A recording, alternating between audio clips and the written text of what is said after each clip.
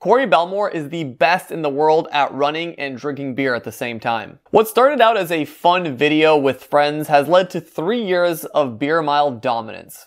This is an insane competition. The runner has to drink a 12-ounce beer before the start of each quarter mile, which totals 3 pounds of beer. And here's the kicker. If you throw up, you have to do an extra lap, which basically disqualifies you from winning the race. This year's event in Chicago was definitely not lacking any drama. In the first 50 meters of the race, Corey actually lost one of his shoes in a mad scramble. He had to finish the rest of the race with one shoe.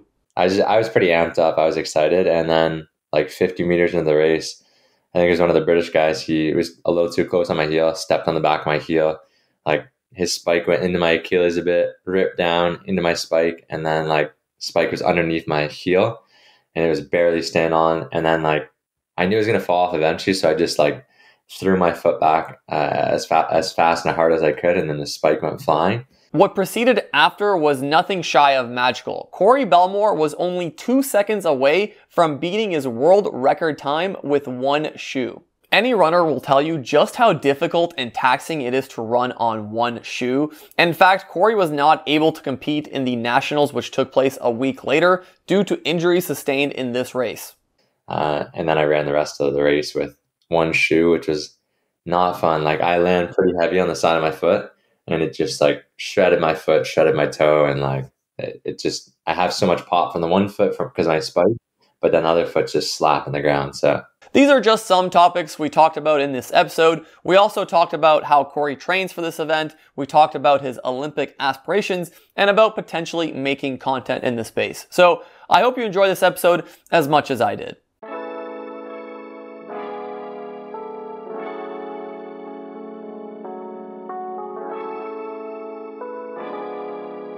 You're listening to Bought with Nelly.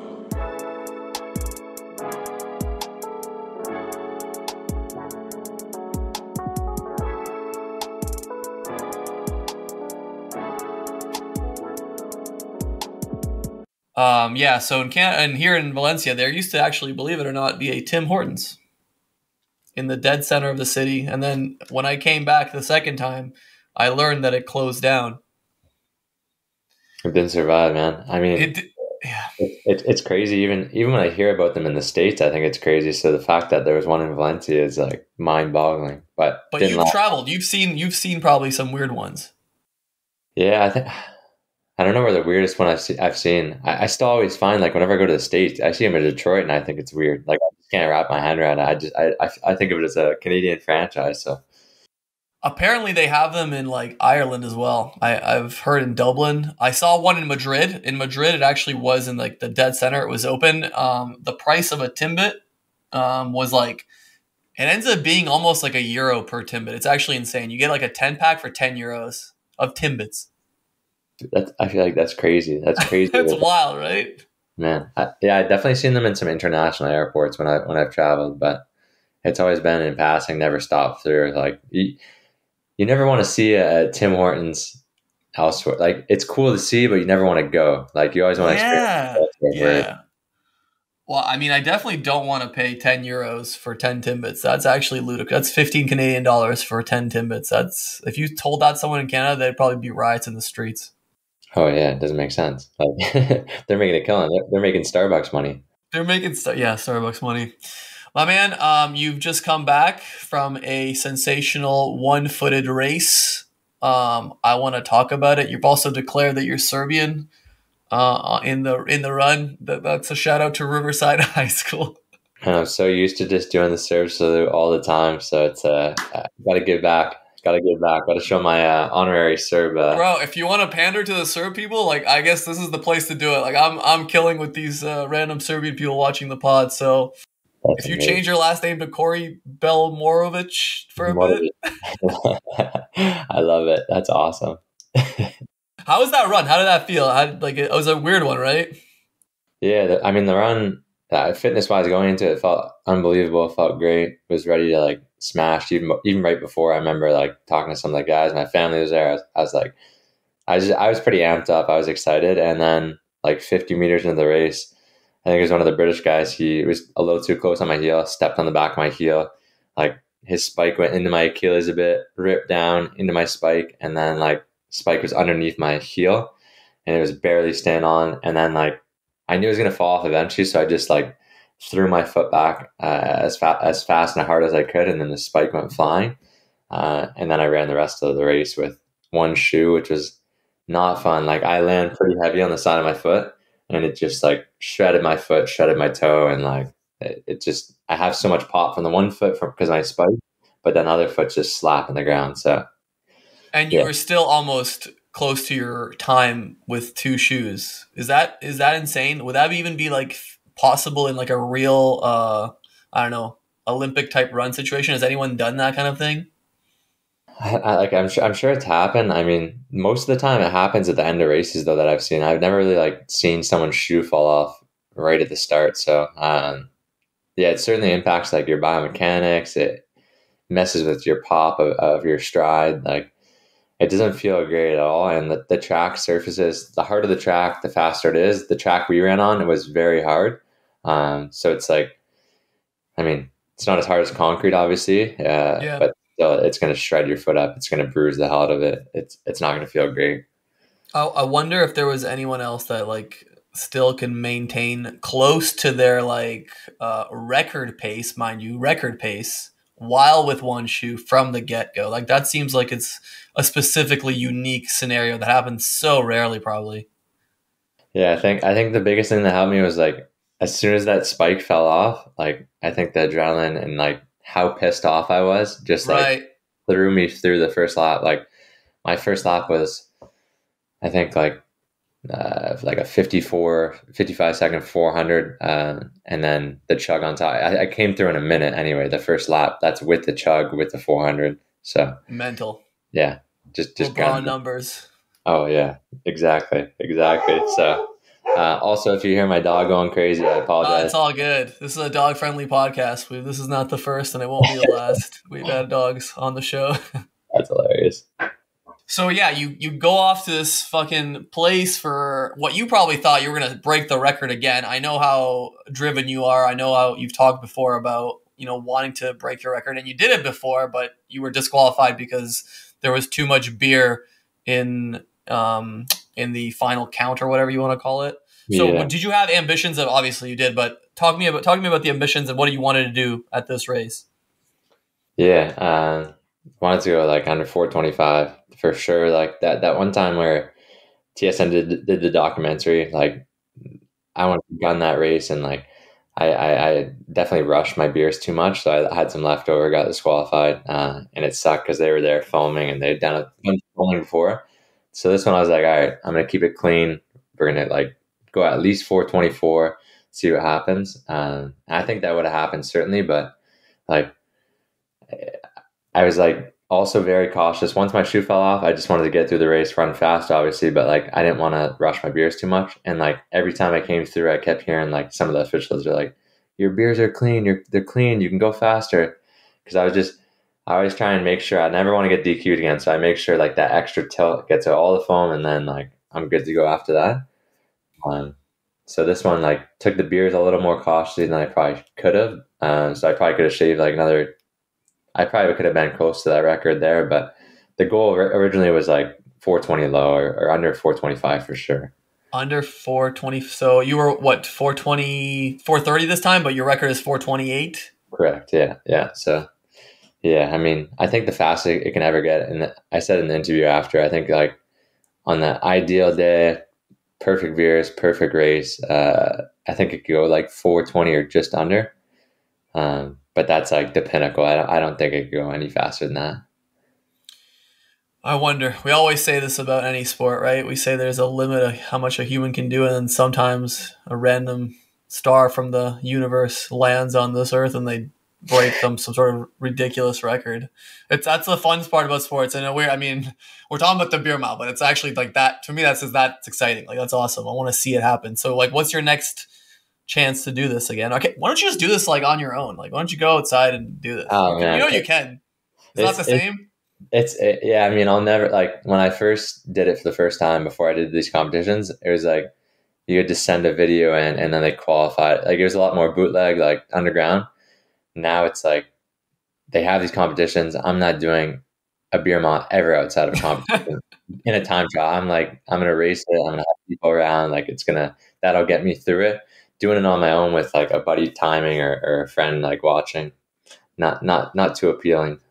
You're not doing the milk mile, as I suggested last time we talked. The chocolate milk mile. Yeah, I mean, if there's money, if there's travel, if there's something involved, I'm game. Listen, man. Okay, this is a big thing I want to talk to you about. This is a big talking point for today. There is money. There is an audience. It's not as visible as it might appear. Like, yeah, how strange of a question is this, by the way? Is there a group of people that are going to watch me drink chocolate milk and run a mile? Any normal person, like, that's not in this game would probably say no. Mm-hmm. But, like, I know there's some fucking freaks out there. And I am one of those freaks as well. I would watch it. And as long as you have an audience and a viewership, you can find a way to monetize it. So, like, the question is, am I entertaining? Can I create something that's interesting? You can literally make like a knitting channel, dude, and it could slap. Like if you're like I don't know, if you're a granny that has really good storytelling ability, like I'll watch that. It's not really about like, is there money? There is money to it, but you do have to create that.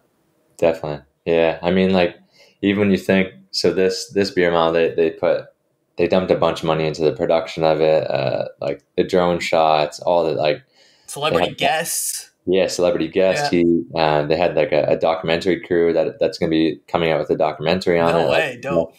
So they invested quite a bit of time and money into it, and like the reel that we posted, I think it was like 3 weeks ago, maybe 2 and a bit weeks ago. It hit like just under 12 million views. So there's 12 million. Yeah, so there's certainly an audience. Some of those people over, my man. Crazy. 12 mil. What the? Yeah, it's crazy. Even I think that one where you were talking about the beer mile. And yeah, like, me and you. Yeah, I put that one with you. I was over like 60, 70K or some shit. I don't even know. Yeah, so like, I'm going to make another one, by the way. If for anyone, spoiler alert. But yeah, I mean, it's interesting to see, like, there's so many people that have never heard about it. And like, it's interesting to the average person. Like you run the mile in gym class, you know what a decent time is.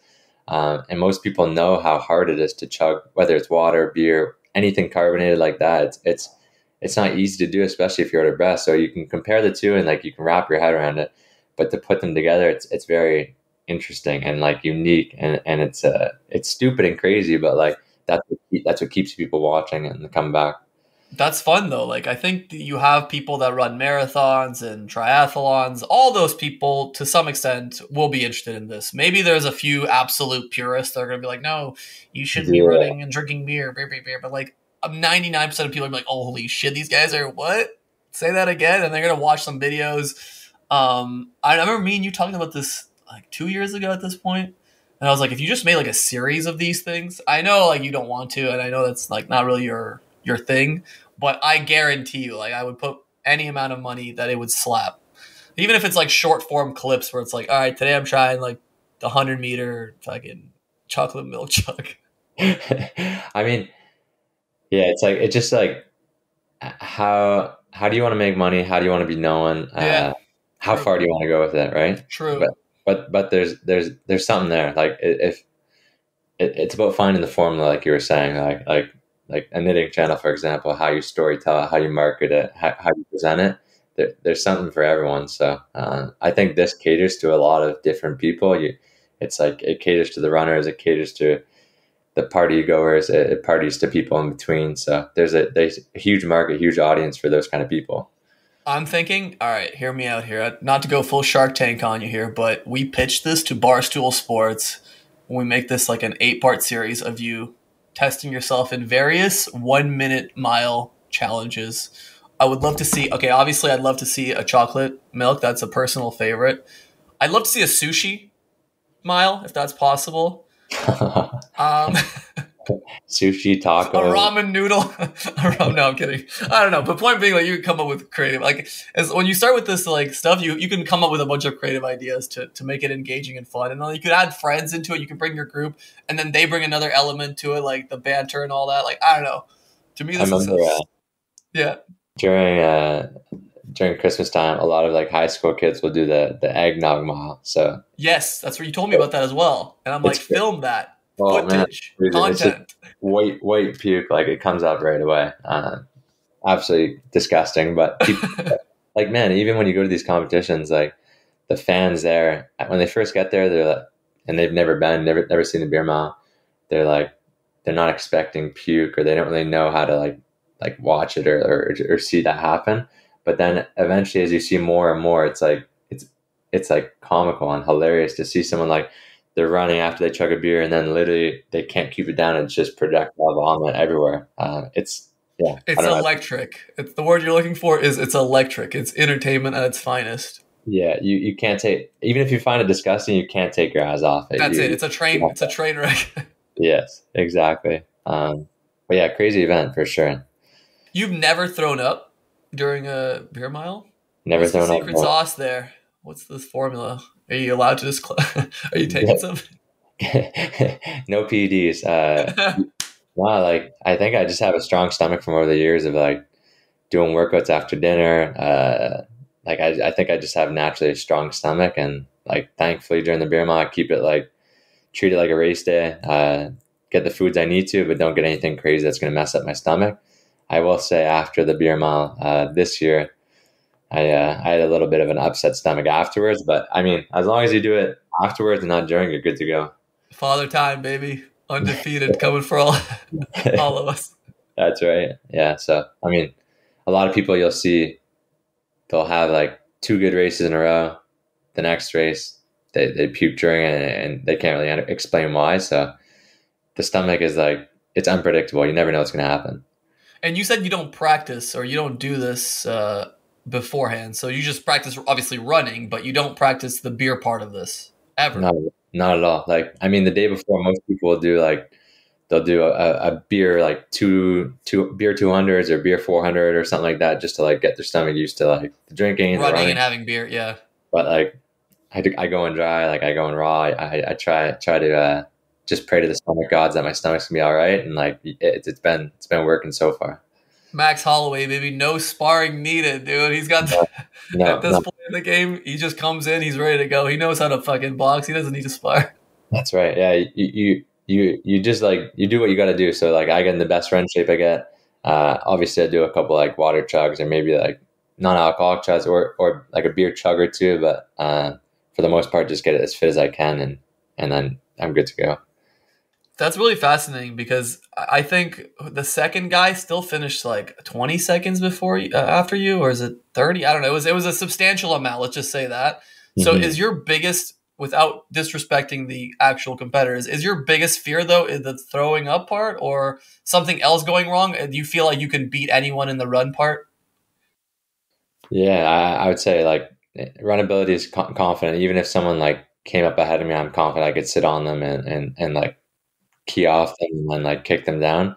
Uh, the drinking and like the stomach, that unpredictable aspect of it is definitely like the most nerve wracking part of it. You never really know truly how it's going to go. You can say you have a strong stomach, you can say you're going to be good on race day, but then sometimes the carbonation hits different or it's sloshing a little different. So the biggest thing is like if you get out the burps, you get that carbonation out right away. You should be good for the race, but you're never like it's never perfect. You never know if it's actually going to be good towards the fourth beer.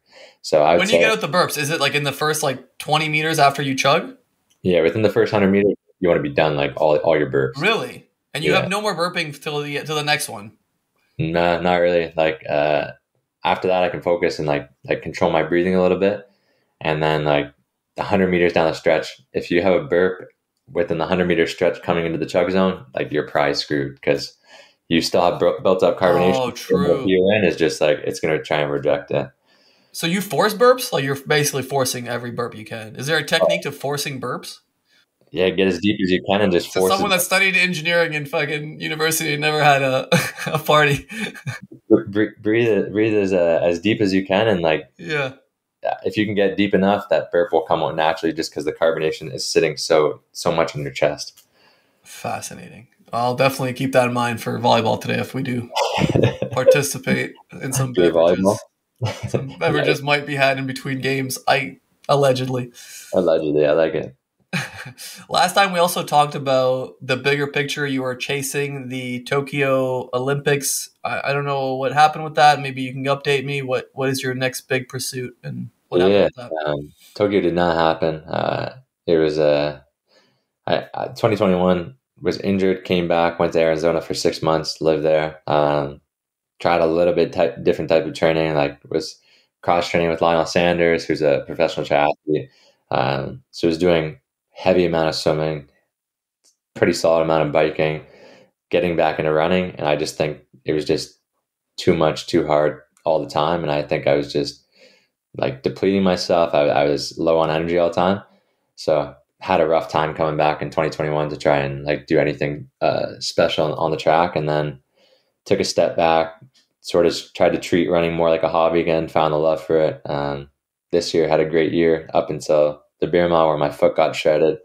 Missed out on nationals, which were this past weekend or 2 weekends Because ago. of the foot?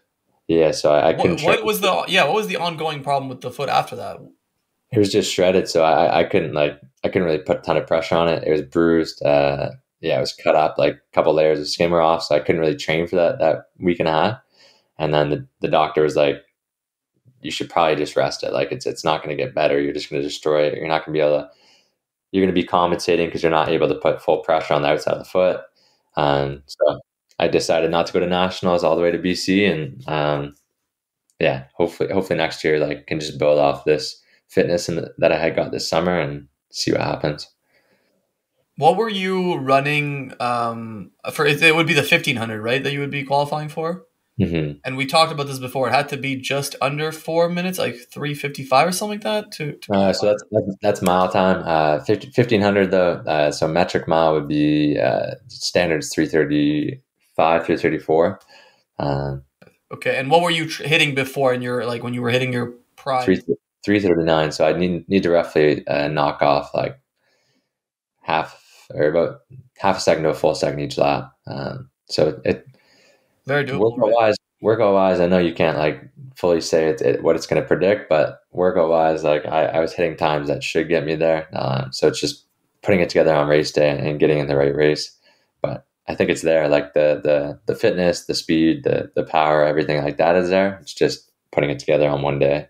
Yeah, and what's the workout like? I guess is it just you straight up running every day on track, or are you anything else? So I'd say like 80% of the running is easy. It's honestly like just easy recovery, like junk miles, just time on your feet. 20% of it's hard, whether it's hills, whether it's jumping on the track, whether it's like hard tempo on the roads. You're going to do a lot of like variety, but 80% of it is just like long, grueling miles. And then 20% is like high intensity, like max heart rate, really giving her. Then like usually 2 strength workouts a week, hitting the weight room, hitting supply metrics.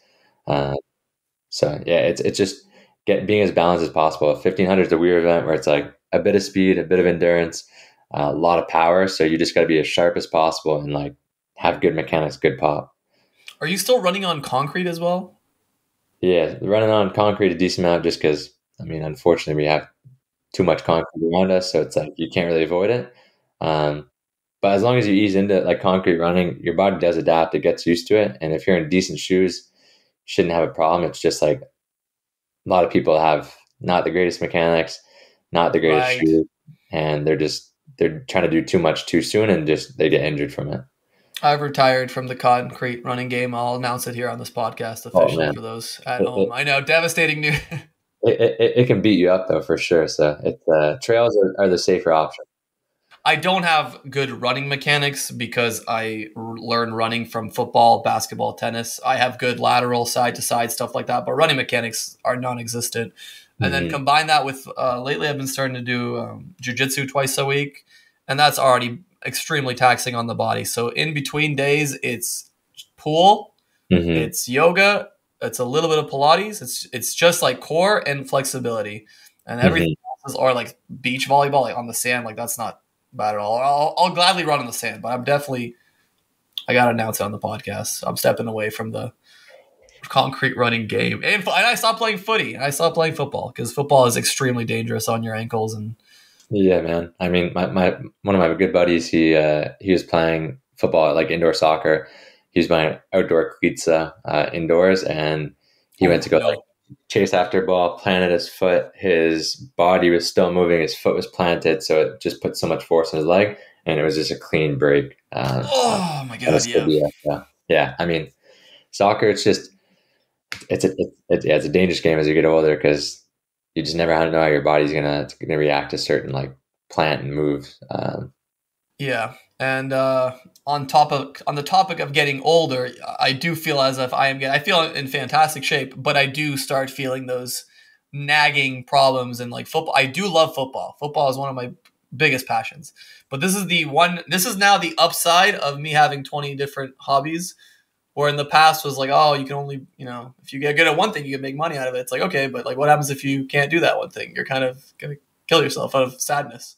So I have all these other things. I'm like, okay, well, whatever. I lost football. I still have like 6 other activities. I'll be all right. Yeah, it's good. I think that's the way to do it. Like I mean, it keeps your body guessing first and foremost, but like keeps it fun and like the more you can do, the more you can like have fun with. Are you doing any other sports for fun? You doing any volleyball? Swim a lot. I played volleyball like a week and a half ago. Just some beach volleyball with some buddies. Yeah. Yeah, but I'll swim, I'll bike, go for a lot of walks with the dog and stuff like that. I'll play ball every so often. You'll ball? You balling? I didn't know that. Not very, not great, but why don't you try out for the high school team when it was like height? You could have gone to OFSA with us for the first time in like 60 years. Just would have been dope, but I was too busy drowning in the pool, unfortunately. That's true. You guys are animals in the 6 a.m. swims with Wonky. Yeah, man, that was crazy. Like it was. We practiced a lot, like more than some club programs, more than some varsity programs. It was heavy. A big thing in those high school sports is like the physical side of it. So if like you're already coming in like fit and you have some talent, you can like compensate. Like I've seen dudes like on sheer animal-esque physique and fitness and conditioning work their way into a team. And obviously you can see like certain areas you can't make up for. You need talent to be good at one of these random sports. But at that level, you can be good enough with a good physique to have a spot at least. Oh, definitely. Yeah. I mean, there's genetic components to everything, obviously, but I think some of the endurance sports, you can build your engine a little bit more than like technique-based sports where it's either you have the flexibility or you don't, or you either have the power to kick or you don't. Like there's other components to sports, those technical sports where like endurance sports, if you work at it, you can sort of build that engine a little bit more. For those sports, you need to start in for like the tennis, basketball, you need to start at an earlier age. It's really hard to build in those, I don't know what they're called, like habits. I mean, habit's not even the right word, but like the right technique, fundamentals. Fundamental skills, yeah, absolutely. You're also doing yoga, right? Yeah, hot yoga. Hell yeah! Tell me about that. How was that? It's awesome, man. It's always a good challenge. Like you always take something like new from the practice, and like it's a form of meditation too. At the same time, so it's just like an hour space where you can get a good workout, get a good sweat, but also like clear your mind and think about like things a little differently. So I love it. It's awesome. Are you seeing any like similarities between yoga and swimming? Because for me, that was a big thing I noticed. Like the feeling after swimming for me, I don't know, you did swimming in high school, maybe it's different for you, but for me, swimming is always challenging. It's like at most, it's not as challenging as like the previous day, which I had a few reps in, but like it still always feels same thing with hot yoga. Never have I been into a hot yoga class and I thought, man, that was a really easy one today. Like should go really easy on us. Yeah, no, it's true. I think they both have like therapeutic feelings afterwards. And like, I always find like, yeah, yoga is always challenging. Pool, even if you're getting in for like an easy swim, it's still like harder than the majority of other easy things. So, yeah, I think like even a yin class you go to, which is like, you think of it's just like long holds, long stretching holds. And like, for me, that's definitely challenging to hold a very uncomfortable stretch or pose for like an extended period of time. So they're hard in different ways, but like ultimately they're both challenging. I find yin harder actually than the regular classes. I find yin harder than flow because flow is easier for me because I'm naturally like I have movement and stuff. Like I've been doing that my whole life and I can transition from one movement to another and I feel comfortable with that. It's going to be very difficult, but I feel what the yin is like these really uncomfortable 3-4 minute poses. I'm like, what is this? Like, I didn't even know my body can feel this pain. No, yeah, it's. I don't know if it's because I'm not super super flexible. I'm getting more flexible, I think, but like still, yeah, it's just getting comfortable with being uncomfortable. I think that's the biggest thing you can take from it. So yeah, yoga tests you, but you like I said, you can take something from every practice, every session. Have you tried any handstands yet and stuff like that, or you I, keep I that? test. I'll do like the one leg up, the other leg meets it, and get it that way. I can't hold a handstand yet, but that's a Headstand? future goal. Headstand I can do. Okay, headstand you can do. Dude, it took me like years to even remotely think about a headstand. And just like last few months, I figured it out. Figured it out in quotations. Like I still have some troubles, but I figured out, like, oh my God, I can do this. Like there's muscles here that there was Yeah, I none think it's before. obliques, a little bit of like Yes. core, and like you got to get your lower back. If everything can sort of stay vertical and linear, you're good. Yeah. So I'm excited that you're a part of the yoga cult, and yoga does feel like a bit of a cult at times because I'm sure you've been told, "Hey, come to yoga. You should try hot yoga," Oh and then yeah, eventually you just come, and then you're like, "Fuck, I guess I'm doing this forever." man. I'll never forget my first hot yoga session. Like Who was the teacher? I think it was. Who was it? This is gonna be a reference only me and you know, but I'm okay with that. Was it Misha? Was it Nena? Was it Marco? Was it The first one was Kent? Misha. The first one was Misha. Misha, Uh, yeah, that's a Misha good. took us She's really through. good. Misha took us through our moto flow, and I was like underestimating it before. Didn't hydrate before. Went straight in the morning, like fasted, and there was like a bunch of like older guys in the class, like 50 plus, and I was like, this is hot yoga. It's not going to be a big deal, and like. I wasn't breathing properly. I was like holding my breath on certain poses that were challenging, and then I started getting like halfway through, and I was getting lightheaded, and Yep. I was starting to like panic a little bit, and then I'm starting to see black dots because I'm like short Yeah, on breath and it's not getting hydrated. strangled by that yoga. So I ended up having to leave, and like as I was walking to the change room, I was like seeing black dots. So I'm like touching the walls each side, and I'm going to like the men's change room. I just had to take a quick breather, get a drink really quick, and then come back out. But like I was like, it can be a challenge. It can be a legit like workout, and like if you're not used to it, it can be very very uncomfortable. So yeah, all due respect to like anyone that does it and does it, and yeah. I think I also had the same thing here with a friend who really was disrespecting yoga in the terms of its difficulty because he's like a gym bro. And Hmm. I'm like, all right, man, like, yeah, you look like you're in good shape. Let's like come to yoga one time. And he kept putting it off, and he's like, nah, it's gonna be too easy. Like, I need a real workout. So I'm like, all right, just do a real workout and then come to yoga. Yeah. So one day he got a real workout. He went to hit the gym, hit the weights, and then he came to yoga. And my man was struggling in there. He was like what I imagined like someone stranded at sea looks like. He was drowning in that, and it was an outdoor class. It wasn't even like hot. It was just a regular outdoor yoga class. I'm like, dude, what's up? He's like, bro, I'm not flexible. I'm like, dude, half this isn't about flexibility. It's about like core strength. It's about holding poses. And then yeah, he's not come back since. He's definitely bitched out. I'll call him out on the pod. I don't mind that. But yeah, there's this notion that yoga is easy. Like if it's easy, you're definitely not doing something right. Even if you're really good at yoga, it should still be hard, and you should just be adjusting to make it difficult for yourself. Yeah, like that's a cool thing about it.